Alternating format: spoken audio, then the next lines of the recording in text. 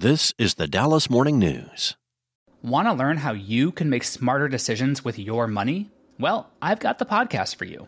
I'm Sean Piles, and I host NerdWallet's Smart Money Podcast. Our show features our team of nerds, personal finance experts in credit cards, banking, investing, and more. And they'll help you make the most of your money while cutting through the clutter and misinformation in today's world of personal finance. You'll get clarity on strategies to help you build your wealth, invest wisely, shop for financial products, and plan for major life events. Listen to NerdWallet's Smart Money Podcast wherever you get your podcasts. This is the Dallas Morning News. It's Friday, June 16th. My name is Dennis, and this is your Dallas Morning News. Today's forecast in Dallas calls for partly cloudy skies with a high near 96 and a low near 73. Here are today's headlines. Transgender athletes can't play on Texas college sports teams that don't align with their birth sex under a new law signed by Texas Governor Greg Abbott on Thursday. The measure, which expands a similar effort passed in 2021, was among several passed during this legislative session that negatively impacted LGBTQ people, specifically transgender rights. It prohibits Texas's public colleges and universities from allowing athletes to participate in intercollegiate competitions against students assigned a different biological sex at birth. Texas is the latest state to enact this kind of ban. At least 20 states restrict the participation of transgender athletes at the K-12 level, the collegiate level, or both. The legislation, by Republican Galveston Senator Mays Middleton, is called the Save Women's Sports Act.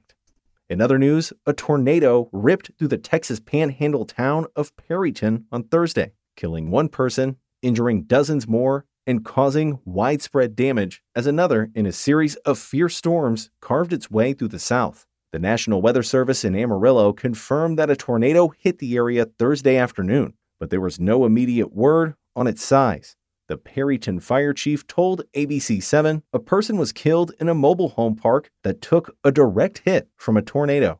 The fire chief said at least 30 trailers were damaged or destroyed. At 6 p.m., firefighters were rescuing people from the rubble. Governor Greg Abbott said in a tweet he has directed the Texas Division of Emergency Management to deploy emergency response resources for those impacted by tornadoes in Perryton.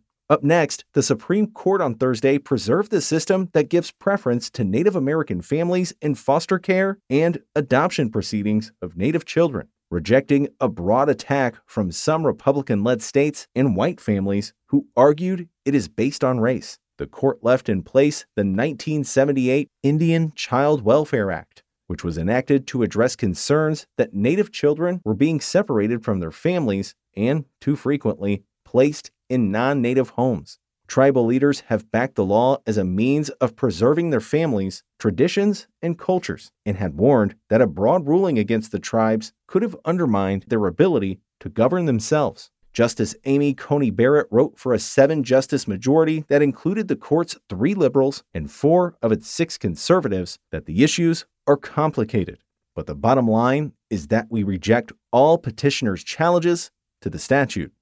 And the developer that a board of appointed Texas officials voted to take thousands of acres of land from through eminent domain says his business is legally prepared for battle. Todd Interest founder and CEO Sean Todd told reporters in his downtown Dallas office Thursday morning, if the state moves forward with eminent domain, it will be a travesty and the most reckless abuse of power and stewardship by these oligarch commissioners. It will cost the state hundreds of millions of dollars in damages and future profits, and our water alone is worth millions of dollars. Monica Lattin, managing partner of Carrington Coleman, confirmed she is representing Todd Interests. Lattin gave a brief statement to reporters Thursday morning at a news conference, but took no questions afterwards and did not elaborate on any legal actions the developer may be taking. Lattin said if the commission can do this to the Todd family, they can do it to any rancher, farmer, or property owner in Texas. We hope incoming commission leadership will see the disastrous precedent this decision would set and the dangerous message its actions send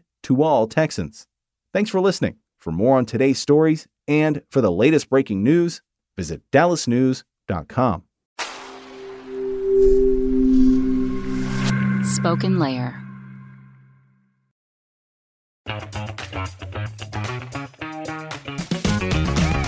Hey there, I'm Dylan Lewis, one of the hosts of Motley Fool Money. Each weekday on Motley Fool Money, we talk through the business news you need to know and the stories moving stocks on Wall Street. On weekends, we dive into the industries shaping tomorrow and host the experts, authors, and executives that understand them. Tune in for insights, a long-term perspective on investing, and of course, stock ideas. Plenty of them. To quote a listener, it pays to listen. Check us out and subscribe wherever you listen to podcasts.